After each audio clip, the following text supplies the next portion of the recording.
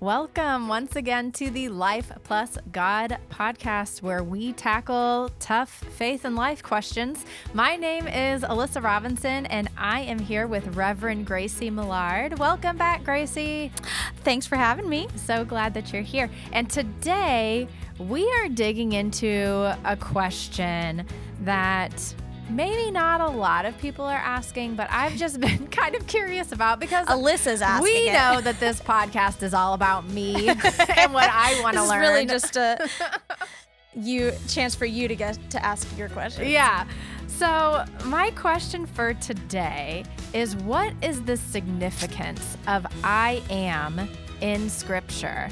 Because I know we have this whole I am thing that happens with Moses in the Old Testament, where God identifies God's self as I am. I've never really understood what that means. And then we have Jesus in the New Testament reflecting that back and saying, oh yes, I am too. In like a whole bunch of different ways, but like using I am to identify himself. And what does it all mean? And what are they like? How is it all tied together? Yeah. Let me start out by just asking, what is the I am connection between the Old Testament and New Testament? I kind of said a little bit already, but why is it important? Yeah. So, you did say what pretty much I had prepared was, so I was like, I don't know. Prepared a little bit more than like the Moses thing and the Jesus thing. The Moses thing and the Jesus thing was basically going to be my answer. So that's what I am is the answer that God gives when God calls Moses to deliver Israel. And to approach Pharaoh and say, hey, let my people go. And Moses is like, I don't know if you realize, I kind of have been raised by Pharaoh's family. Like, what is it? They're not going to trust me. So if I just say the God of your ancestors told me this, they're going to say, who is this God of yours? This God of our ancestors that you're talking about. Is that because they worship multiple gods? Like they were a polytheistic culture?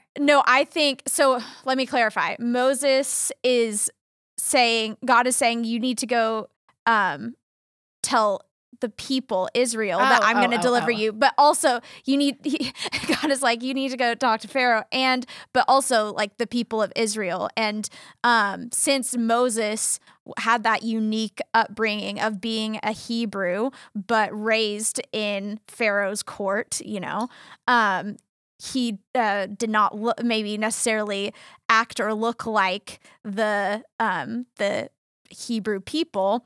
And so what Moses says is, God, I need a little, they're going to be questioning me a little bit. So if I go to them and say, it's the God of your ancestors that's sending me, and they're going to say, who is this God? What name? What name does this God have? This God of our ancestors, like prove that it's our God. And so that's when God says, tell them I am who I am. Tell them that I am sent you, sent Moses. I have more questions. Yeah. Yeah. Okay. Is that the first mention of I am in Scripture? Well, because like, how are they supposed to, they'd be like, I am, who's never been mentioned before this. Right. So no, because that is the word that it's used is not, it is used everywhere else because I am is a very common, it's just the word, coming from to be, like how we say I am. But I think I'm not a Hebrew scholar and I didn't get to study Hebrew. So I want to give that little preface, but the notes say that I am, that word, that Hebrew word is Haya, which I was like, I want to make sure I'm saying this right because that doesn't sound real, that it's Haya, but it's there's a lot in the Old Testament where there's like play on words, and they do. So the fact that that Haya is very close to the Yahweh, that was purposeful, that because then in the very next sentence God says, God identifies God's self as the Lord, Yahweh. So back to back, God says, I am and Yahweh. So God is equating the two, but never before has God given God's self a name. So it's only been like identified as the Lord, but this is God declaring God's own name, and God saying, my own name is that I am. I am. That is who I am. I am everything. I am more than you can put into words. I am who I am is sending you. Well, it almost is like I am gives the sense of like ever present, or maybe just on the most basic level saying I exist. Yeah. Like I'm here. Yes. Like, yeah. Is that a pretty unique thing? Like, has any other deity in historical like faith traditions or anything gone by a name such as this? I don't know, and I tried to look up. I'm not a scholar on other religions, but as far as I can tell, it doesn't seem to be, they seem to be gods of certain things, or like that they're the almighty, or that they're all powerful or whatever. But we see like the Greek gods are all gods of certain things and have names that mean different things, but none of them are just straight up I am. Like, well, yeah. and so going to the Israelite people and saying this, like you said, maybe the phrase Hayah had been expressed. I'm sure they were familiar with the Torah, and no, wait, the Torah didn't exist, right? Yeah, no, it's all unraveling. So. I know. But does this faith tradition take shape? It's like such a mystery to me. Okay. It is. It's so hard. Just in oral history from generation to generation, they've heard this term used in different ways, interchanged with Hayah, Yahweh. And so if they hear him say, I am, or Hayah has sent me, the Israelite people would know exactly what he means by that? Well, I think this is God. Previously, they had referred to God as Yahweh. And this is the first time God has declared I am as God's name. And so it's really, I think what's happening is God is trying to equate the broadness of I am to Yahweh. So they had not heard I am before as God's name. So it's God equating God's own name. This is God making I am God's name. So previously this hadn't been. It's really like to try to indicate to Israel that God is present with them. So it's not that they would have immediately recognized I am as, oh, that's God, but more that, oh, God is with us. And honestly, this is just showing my own ignorance and lack of study, because you would think I would read scripture in advance to prepare for this, but I'm just like, oh no, Gracie will teach me. So when Moses took the message to the Jewish people, did he simply say, I am sent me? Or did he say, like, I am, as Yahweh, AKA Yahweh sent me, so that they're immediately like, oh, I get it? Or is it like he said, I am sent me, and they're like, I don't know who that is. Like, what's the reaction? So Moses then, after this conversation with God, when Moses does return to Egypt, Scripture does not record exactly what he says to Egypt. It just says Moses told Aaron all the words of the Lord which he had sent him, and then Moses and Aaron went and told the Israelites what the Lord had spoken. So we don't have an exact recollection of what Moses said, but it does say that the people believed, and that they heard that the Lord had given heed to the Israelites and that he had seen their misery and that they bowed down and worshipped. Does it say anything about how Pharaoh took the news when Moses went to him and was like, I am sent me? Yeah. Pharaoh does not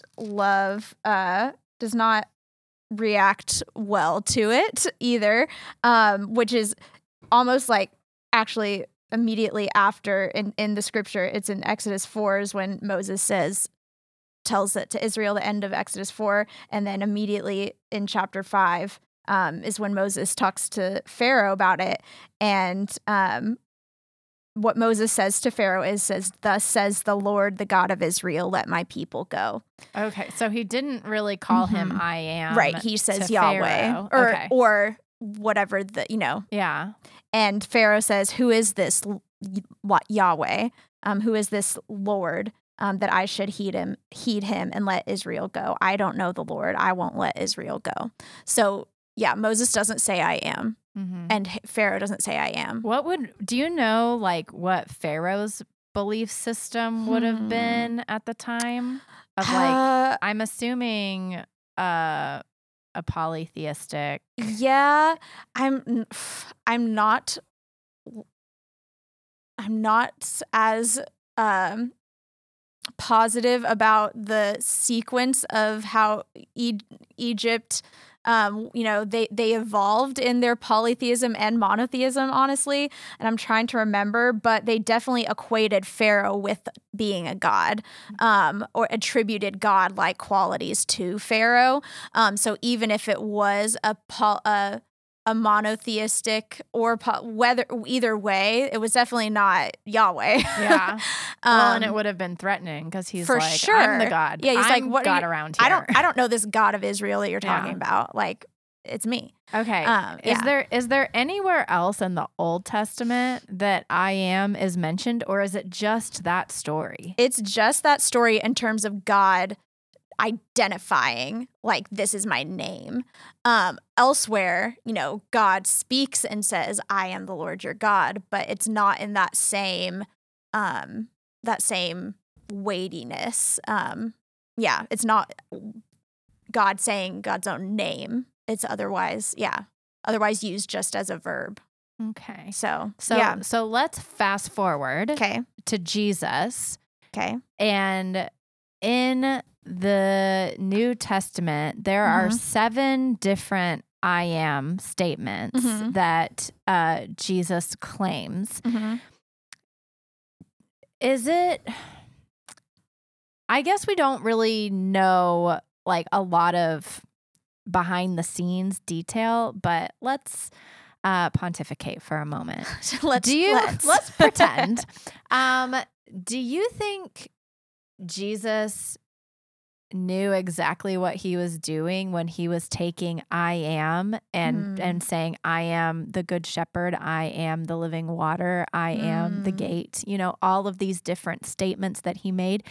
Do you think he was pulling directly from that interaction with Moses, or it was simply like be verbs, Right. They're easier to use. Sure. Of like, this is who I am, because I say I am a digital strategist. I am a podcaster. I am this. And I'm in no way equating myself to God, the great I am. That's a really good question.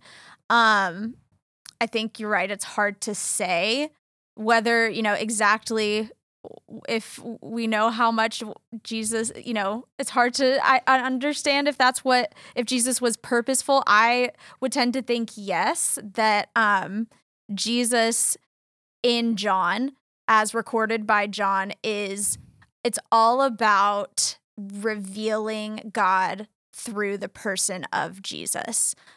So that's what's really unique in John about Jesus, is that makes these claims about who he is, and then by doing so, who God is.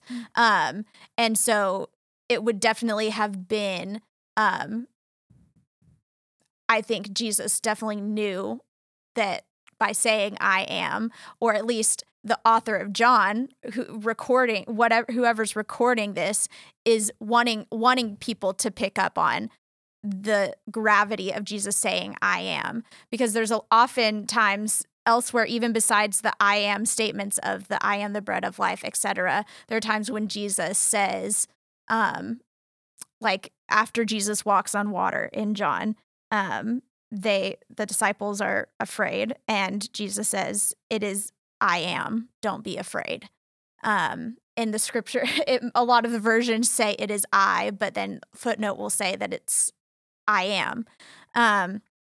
So Jesus elsewhere does identify. Just says I am, full stop. Right. Yeah. And again, in chapter 8, there's a whole conversation about Abraham and all this, and we can go into that because it is feeds into the understanding of like connection between the Old Testament and New Testament of the I am, that Jesus ends by saying, before Abraham was, I am.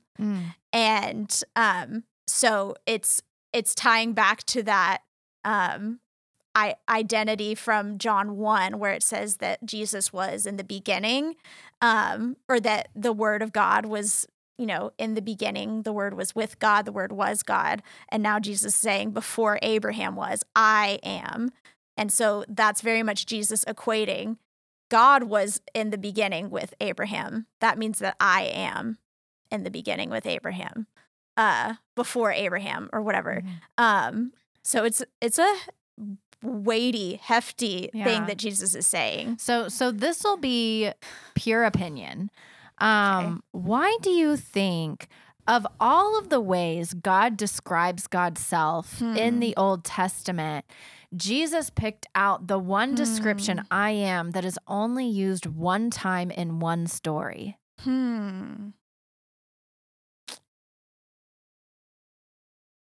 Ooh, that's a really good question. My initial reaction is to think of what God was doing for Israel in that's such a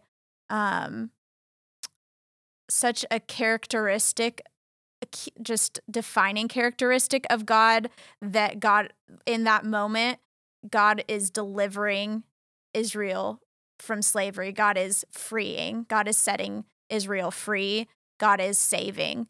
And so for God to declare God's identity and name in that moment as just the great I am, that maybe that is what Jesus is also doing, is equating that I am setting you free. That this is the person, this is the God I want you to see. This is the God I want you to know that I am, that I have been sent from, that I am is the God who sets people free, the God who saves. That this is what maybe they would equate that I am statement with, is God delivering them from slavery. I was also wondering about the significance of Moses and the story of Moses, and because my guess is, like, of course, Moses is a figurehead in the Jewish faith, but my guess is he's pretty well known across all faith traditions at the time. Like, people know the story of Moses. It's probably a story that people hear all the time. I would think. Maybe that's just me having, like, my Christian blinders on. And thinking, I don't know. Everybody knows that story. So I was wondering if it's like taking from that story and saying, like, hey, I come from this line. I come from, like, and I do love the idea of, like, because the God that we look to in the story of Moses is, like, just relentlessly pursuing, passionately pursuing the people to deliver them from slavery and to create a new and sustaining life for them, who is on our side. Yes. But now it's being expanded to like everyone. I don't know. No, I see don't where know you're if going. I don't know if I stand by my own line of thought. No, there. that's we're pontificating. We're working it out. Yeah. No, but I like where you were going with this idea that Moses is this figurehead for speaking on behalf of God to Israel and to the people in power of saying, no, God's way is freedom, and I've been sent to declare this message of freedom, and I am gonna see it through. And that Jesus, obviously greater than Moses, because Moses is not the son of God, but Jesus similarly is a messenger of God as he is God, delivering this message of freedom in and against the people who say that you can't be free. So I think there's definitely some similarity there.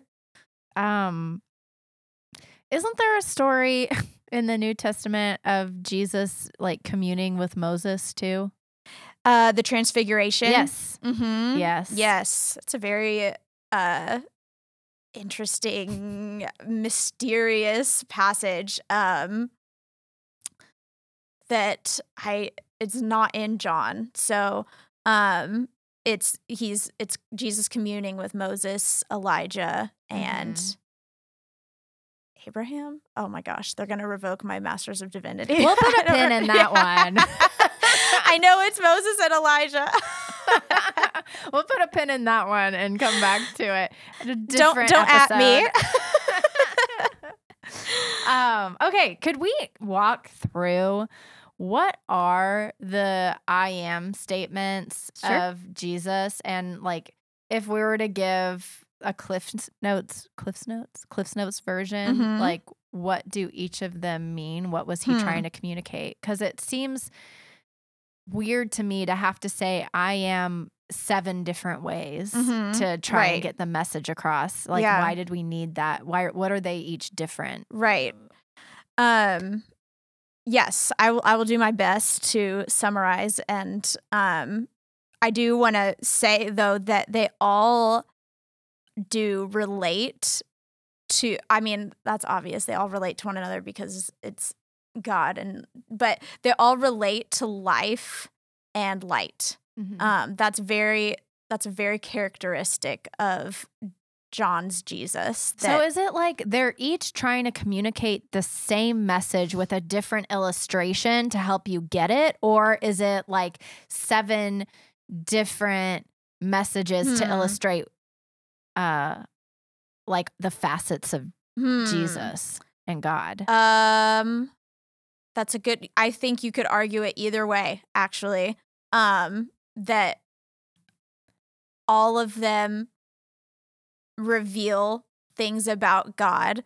They reveal similar things about God in that God is essentially, to me, what all of them point to is that God is the source of life and light. But they do help also add some depth and deeper connection and understanding about, okay, who is this God? Because metaphors are never perfect, but they're also so layered that you could go so deep in them that I think Jesus is purposeful in using these, what he declares himself to be. But I think that they support each other. They definitely don't contradict one another, but they reveal the same but also different facets. So like they overlap, but it's like how metaphors can help you understand things in the same thing. Different metaphors can help you understand the same thing, you know? Yeah. Well, and before we dig into the 7 I am statements, I want you to correct me or agree, whatever, on the 7 miracles. So I've read that like so Jesus performed 7 miracles, and each of those miracles happen around each of the 7 I am statements. I did not fact check that. Yeah. When I went to look at that too, and it looks like there's almost more of the signs, these in John calls them signs instead of miracles, just to be technical. I just have to say, they happen more towards the beginning, and actually the first. Most of the I am statements are in the second half, but they do overlap a little bit. They have some things in common, and a couple of them do immediately follow, but they aren't perfectly in line with one another. I just know the number 7 is one of those numbers that exactly, we love. which I think that is maybe the biggest part of it, is that there's 7 signs that Jesus gives and these 7 statements. I don't know what 7. I don't remember what 7 means scripturally. Do you? The best I can remember and what I've always been told is that it's wholeness, like completeness. Yeah. That it's just a holy number, that it's sort of, the 7 days. And that's why Jesus says, like, forgive your neighbors 77 right, times. That it's a whole 7 well, it depends on the translation. Because he says in some translations it's 70 times 7, and some translations it's 77 because of how. So it's not that there are 7 miracles that are connected to the 7 different I am statements. It's that the number 7 is significant, representing wholeness. Right. That's more, to me, that's more how it works to me and John. All right. Well, could you walk us through the 7 I am statements, and if there is a miracle that or a sign that ties into one of them, could you kind of like walk us through that? Yeah. So we'll just go chronologically as the book goes. The first I am statement is in John 6:35, and that is one that's tied to one of the Jesus's signs, that it's where Jesus says, I am the bread of life. And this is tied to feeding the 5,000. So after, Jesus multiplies the bread, and this is when Jesus says that I am the bread of life. Whoever comes to me will never hunger or thirst again. So this is Jesus saying, again, I'm going to tie all of these to me tie back to life and being a source of life. So to me, being the bread of life, it's Jesus saying, I sustain, and because you will never go hungry again when you're with me. And of course, then bread of life has even more depth when we look at communion, and that we believe Jesus to be the bread of life. And the bread, break the bread, we take in the bread, and that bread sustains us. So to me, that's where Jesus is going with the bread of life. If we're gonna keep this brief, that's what I would say for bread of life. Well, and it's for Jesus to say, I am the bread of life, to a crowd of 5,000 hungry people who he does feed. So that's nice to do that. But I think that, like, everything, all of these I am statements are figurative. They're metaphorical. They're talking about like your spirituality. It's not to say like, I don't want us to get caught up in like prosperity gospel of like, hey, if you put your faith in Jesus, you literally will never be hungry. You will never be wanting. You will be, all of these things. Right. Do you think that the people understood that? I don't think, it would be great if they did. I don't think any of us can ever really fully understand what Jesus is saying, which is why it's always good to continue reading scripture, because it always brings new things. But I think a lot of them were understanding of this guy is for real, of I trust that if he can do this, if he can multiply this bread, like I can trust that I won't go hungry, both metaphorically and literally. In that moment, they're like, I can see how this man is greater than just a miracle worker. Yeah. So I hope so. Clearly it did stick with a lot of people because it was written down. The next one comes in John 8, chapter 12, where Jesus says that he is the light of the world. And this one is also tied to one of the signs because Jesus heals a blind man, a man who is born blind from birth. And so there's a lot about that spiritual blindness and Jesus providing a light for with that tied to that literal sign of a man receiving sight. Jesus saying, I am giving not just this man sight, but I'm giving sight to everybody. I am able to illuminate truth for everybody. And if you see this truth, if you understand and take in this truth, your life will never be the same. And that goes back to John 1 of Jesus, that the true light was coming into the world. So John is all about light and life. So all of these statements, are so interconnected. Yeah. The next two are like back to back. It's Jesus says, I am the gate, and then the next one is that I am the good shepherd. So this is Jesus is talking about, those are both in chapter 10. Jesus is talking about how people come to know God and that there are people who have been giving false information about God or trying to mislead people about God, maybe purposely or not purposely, but that as a gate the first century Israel, the shepherd was the gate of the pen, that they didn't have it wasn't like a door really. It was like there was the opening and the shepherd would stand in front of the opening as the gate. So Jesus kind of saying the same thing twice.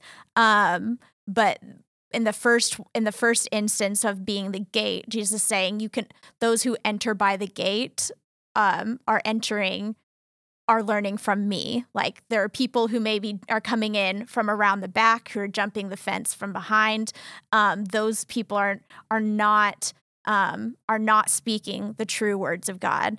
They may, they're getting in the back door, but those who enter in through me, through what I'm saying, through what I'm teaching, which is about love and light and life, you will be cared for, and you have the truth, and you are entering, and you are a part of the true, or you are learning the true things about God. So when I think of a gate in modern terms, I'm thinking about keeping something out or keeping something in. How is my understanding of the gate different than what the understanding would? Like, I understand saying, hey, it's not an actual hinge and a door, it's Jesus standing there, but it's still this idea of a boundary, a border that you are on one side or the other side. Is that what it was meant to be, or is it different? Yeah. I think it's mostly about, I don't know that it can definitely be interpreted to be about who's out and who's in terms of Jesus chooses who's allowed in and who's allowed out. But I think it's more about choosing to enter, choosing to believe Jesus, choosing to follow the way of Jesus versus claiming to follow the way of God, but not actually doing the things that God calls us to do. So it's more about a way of life and a way of living, is how I interpret it, versus a club kind of. Does that kind of so why is it that the good shepherd and the gate are in the same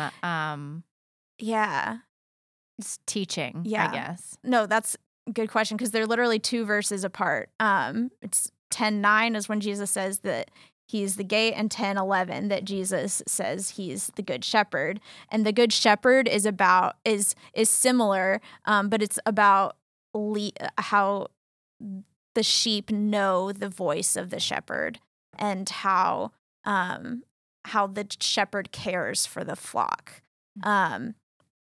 That they're able, that it's a lot about the relationship of, this one might be the most relational of the I am statements, that, especially because we see that metaphor in the Old Testament too, of God being our shepherd.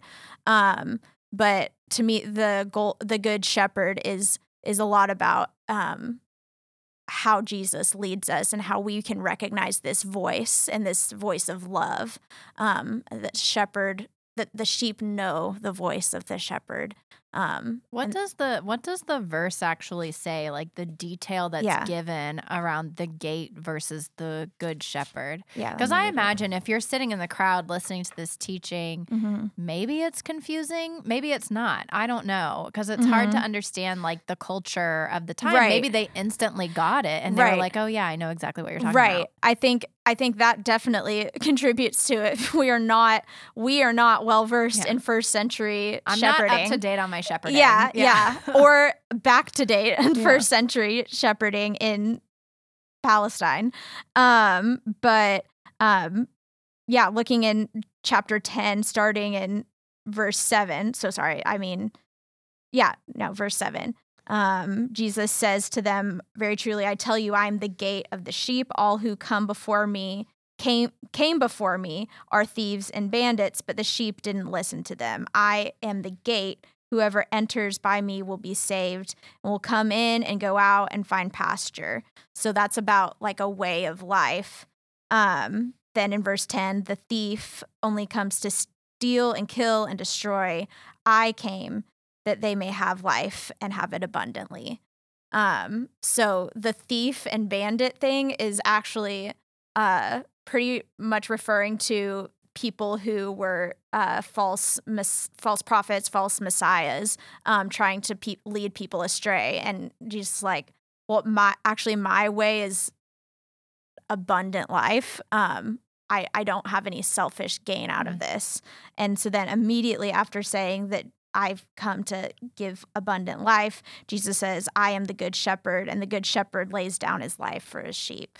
The hired hand, who is not the shepherd, does not own the sheep and sees the wolf coming, and the sheep leaves the sheep to run away. So that's maybe some teachers and who are trying to help be spiritual leaders, but the true shepherd is Jesus, who goes to the very end to fight to love and care for his sheep. And this is actually a little bit longer passage. I'm not going to read the whole thing, but then Jesus says, I lay down my life for the sheep. Sorry, I'm just reading this straight it sounds like the theme between the two of them and why they are together is it's about trust. It's about learning to trust Jesus and that he has our best intentions, and it's not like selfish motives, and saying like, these other false prophets are going to lead you astray, but you can trust me and the way that I do things, and do things the way that I do them.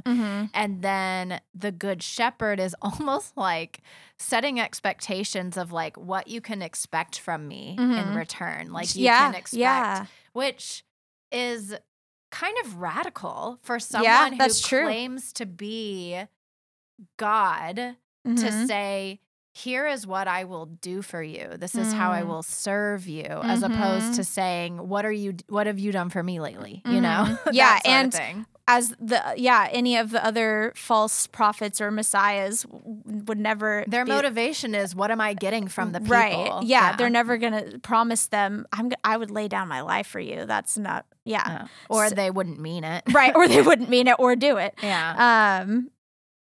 Yeah, and Jesus says, I lay it down of my own accord. I have the power to lay it down, and I have this command from my Father. So it's tying back to God, because they maybe would have been familiar with that Psalm of David of that the Lord is their shepherd.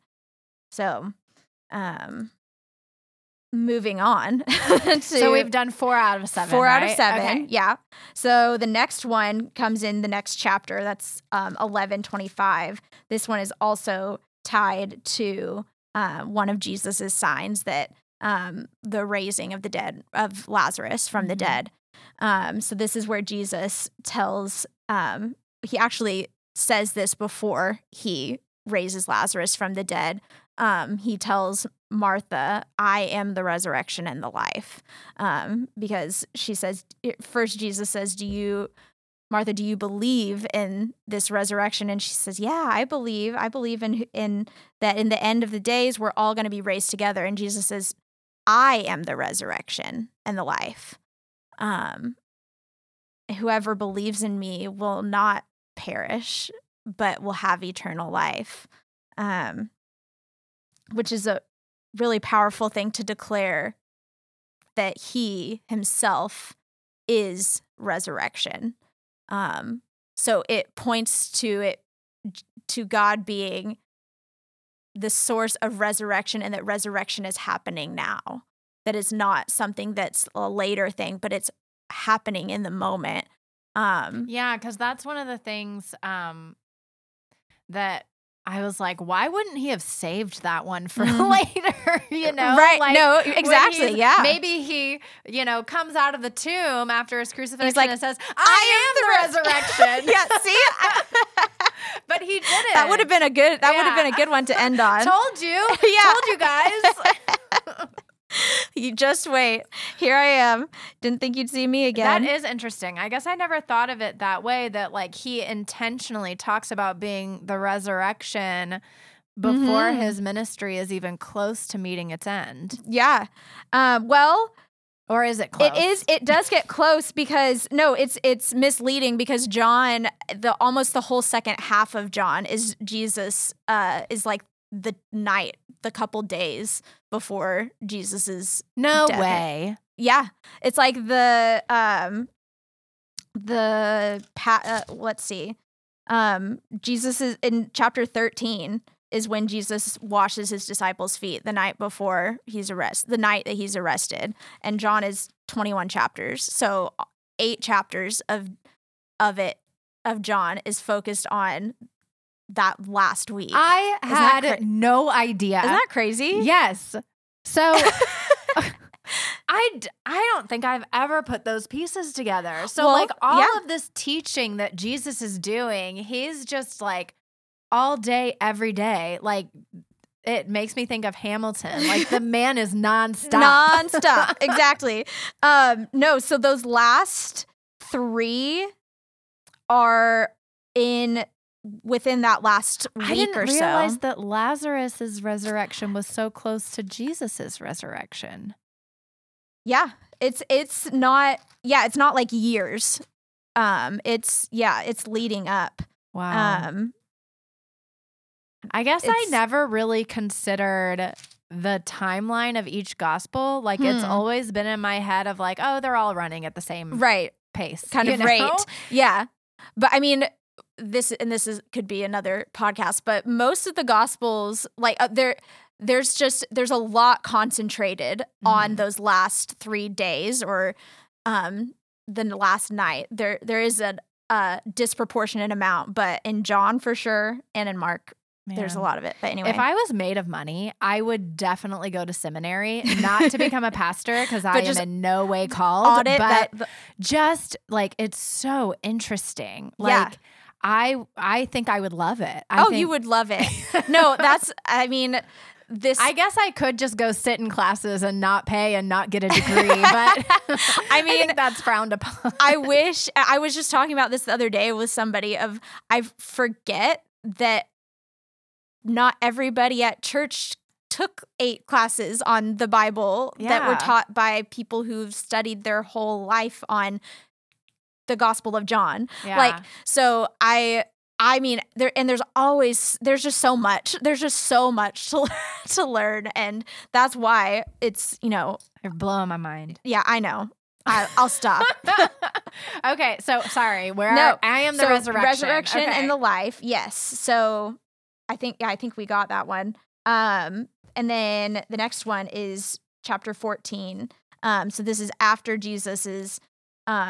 So this is within the This last is- 3 days of his Jesus life. has washed his disciples' feet. This is Jesus has given that new commandment to love one another as he's loved them. And then Jesus says in chapter 14, talking about the way to God, and sort of getting there, like preparing them of what's going to happen. And this is where Jesus says that I am the way, the truth, and the life. This is the biggie. This is the biggie. Yeah. It is. I would say this is a biggie. This one has a mic drop kind of. I mean, bread of life. Those are great. But just to say like I am the way, the truth, and the life. It's like,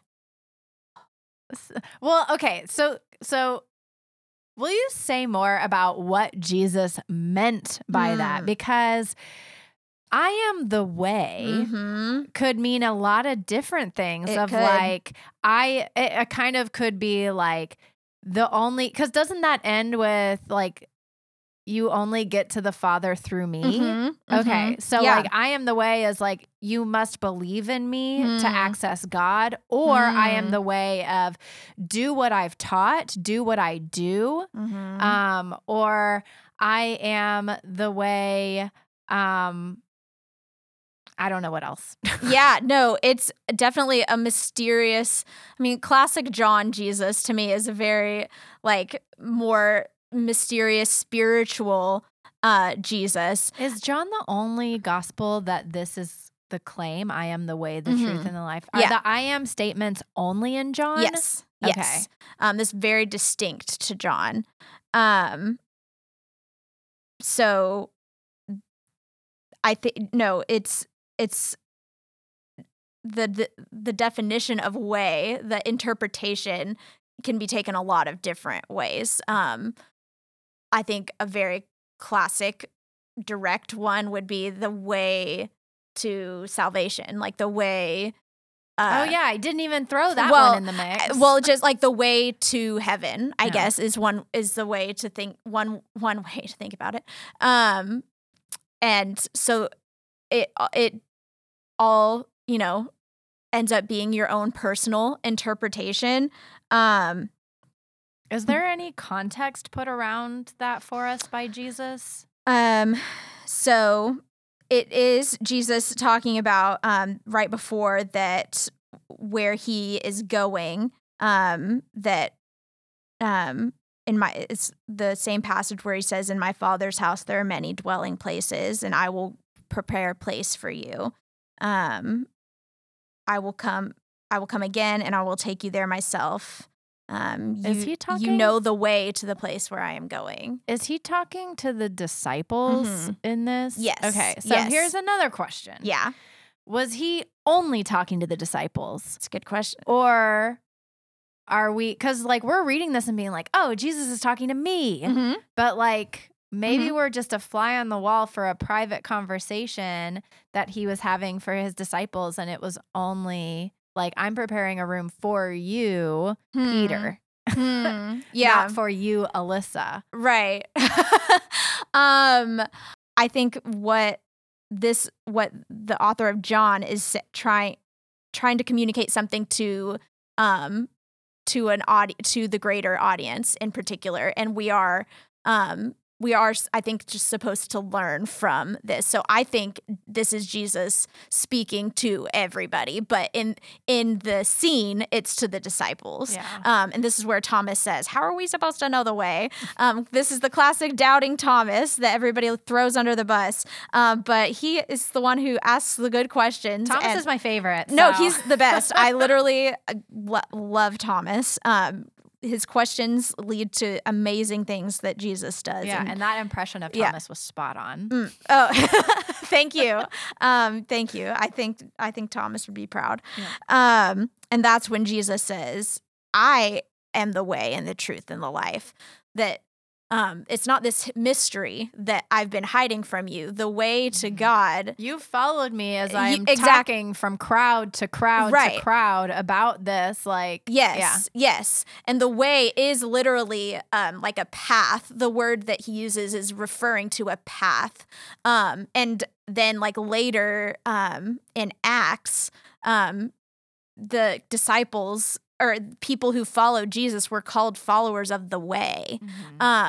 So I think to me it gives it could be I don't want to discredit that it's maybe the way to heaven, but in a greater way that it's a way of life that leads to heaven on earth. And, it's a little more weighty than just a one person's way to heaven, but that this follower of the way of Jesus's life, the way Jesus lived his life, is the way that Jesus is calling us to live our lives, and is the way God is intended it's also for us. like, I am the way, the truth, and the life. When you really think about it, that's not new information. Like, so we literally just were talking about Jesus is the gate and the good shepherd. Well, that's the way. The life is I am the resurrection. I am the life, talking like going back to Lazarus. Yes. The truth. Well, Jesus was talking about that of like, I am the light. I am, and also with the gate and the good shepherd, like you can trust me.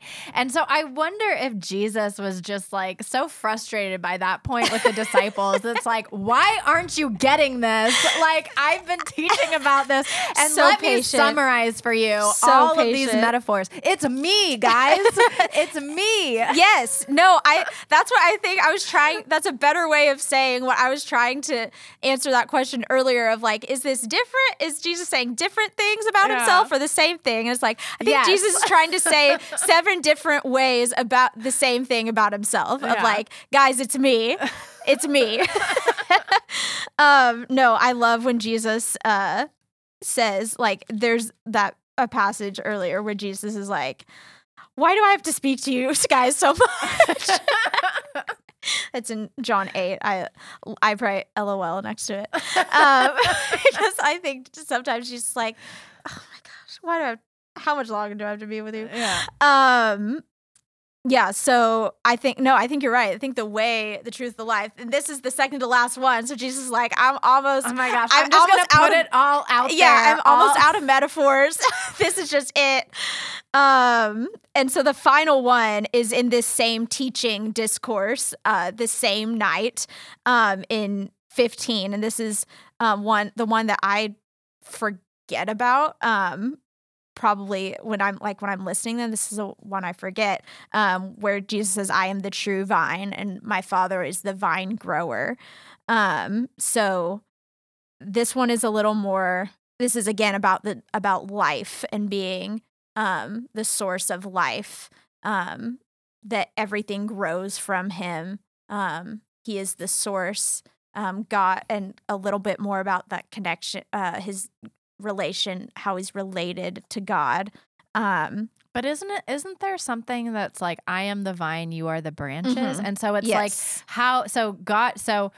God is the grower, I am the vine, you are the branches. So it's like finally Through incorporating our relationship, who we are in this story of I am. Because I think this is the first time that we're kind of incorporated into that I am statement. Yeah, you're right. Because the other ones just say who Jesus is. And because, the one about the shepherd, he doesn't directly say, maybe unless I didn't read it closely enough, that you are the sheep.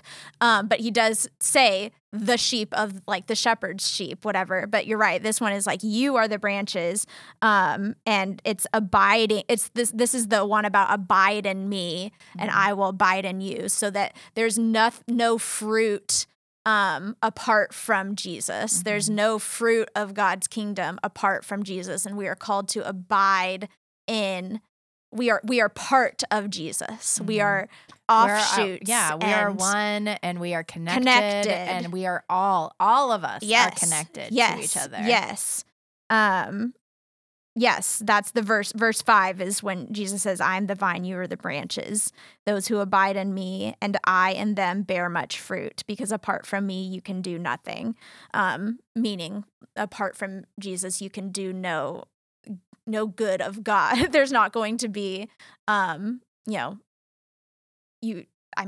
pretty clear, actually. Probably I don't need to explain that. Well, but that also feels pretty extreme to me, because for Jesus to say, apart from me, what are the exact words? Apart from me, you can do nothing. You can do nothing. Mm-hmm. Well, okay. What does that mean for people who don't believe in Jesus, who are of other beautiful faith traditions that are doing so much good and serving others? Sure. Like, I don't know. I'm just like, okay, as far as I'm concerned, that is a part of Christ. Mm-hmm. That is a connecting point, Yeah. even if like they didn't learn it from Jesus. Like, so I don't know, maybe it's wishful thinking on my part, but I'm like, how can you say that good works that are being selfless good works that are being done in the world are not are nothing, nothing. Right. You know? I think that's a really good point. I don't think I can be very articulate on answering how I tend to agree in that way of that any good thing, any good and act of love, we know God is, we believe God to be the source of love. So anything that's True done out of love, love is from God. And so I think, to me, maybe that's what Jesus is saying, is that any act of love, anything that's done in the name of love is done in me. Like that's where you can do nothing apart from me. There's no love that's apart from me. Maybe we get caught up on like the human shell of Jesus of like, no, he's talking about this part. Like when I think that Christ transcends beyond that. Sure. And that's what happened with the resurrection, right? Is that Christ expanded. And if we claim Christ to be like fully God, then we know that Christ was in the beginning. So Christ existed before the person of Jesus. Right. So Christ, I don't want it to come across like I downgrade the person of Jesus, but that Christ is bigger than the person of Jesus. We are able to learn about, and God definitely was incarnate in the person of Jesus. It's going back to the I am reveal of Moses. It's just another way that God is pursuing us relentlessly and being like, hey, you're not getting it. You're not getting it. You're not getting it. Okay, I'm going to come live among you. Right. And try to teach you, better understand you, maybe. I don't know. I guess you don't want to say God didn't understand humanity, but I'm afraid I'm going to say something heretical accidentally. That'll be a new podcast that I start called The Accidental Heretic. Hey. Featuring Reverend Gracie. Oh, no. Put the other pastors in there, too. It's not just me. All right. So that's it. Yeah, all 7. Okay. Well, I do have a question. So I think I misspoke at the beginning when I was talking about the I am statements, because I threw in I am the living water, and I keep doing that on accident. Yeah. Where does the living water thing come from? And why isn't that an I am statement? We were all thinking about that too when we were talking about this series. We kept throwing that in there too, because it's very similar to the I am the bread of life. So you would think, okay, I'm the water too. Jesus said, that's in John 4, where it's the woman at the well. And Jesus talks about that he would give her living water. And she says, then Jesus says, everyone who drinks of this water will never be thirsty again, who drinks of the well water will be thirsty again, but those who drink of the water I give them will never be thirsty. The water I give them will become in them a spring of water gushing up to eternal life. And so Jesus, it's an indirect way. Jesus never says, I am the living water, but it is implied that he is the living water, the source of living water. So, yeah, that's in John 4. Okay. So why does all this matter? Like, why are the I am statements so important that we're spending 7 weeks during Lent studying them? Well, I think that since these are 7 very clear statements that Jesus is making about himself and therefore God. And it's these metaphors, these words that Jesus chooses to use to specially reveal characteristics and the identity of God. And so nowhere else in Scripture is there something that's that clearly saying of who elsewhere in Scripture, God says that I am the Savior, I am your Lord, and those are all also wonderful, but these are special glimpses of God sitting down with us to say who God is, and to just give us a little bit more weight to what those characteristics are, a way for us to understand. And these also very tangible things, because I think it's significant that they're very positive things. Like, yes. God's not, or Jesus isn't here saying, I am the punisher, I am the judgment, I'm the sword, or I am, anything negative. Yeah, you're right. And these are all very ordinary, or these are all tangible things that they, well, I guess not all of them. I mean, the way is very not tangible, but no, I think you're right that it's just a very clear instance, clear message from God of saying, I know this can be confusing, and I'm trying to help you out here, and this is this is me saying exactly who I am. So going from I am who I am to saying I am is the bread of life. I am is the resurrection. These are things that God didn't want us to miss. The Gospel of John is kind of weird. For sure. Like, it's very different from the other Gospels. Very different. And since the I am statements are in John and nowhere else, how certain can we be that these were actual words and teachings of Jesus? Sure. That's a great question that I don't have a clear answer on. I guess maybe why was John thrown in there? Yeah. As a validated gospel.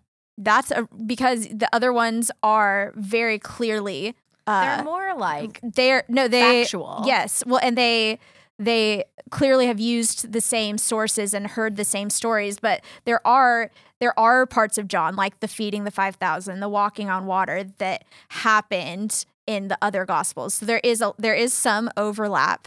But I mean, that comes back down to sort of the timing of it.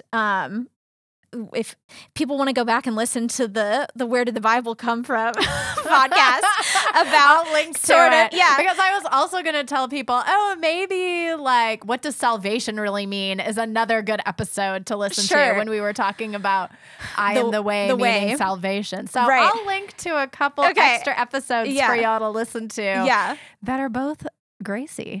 Oh, stop. It's almost like I'm passionate about this or something. But no, I think the time that this was written is a factor into why it's important.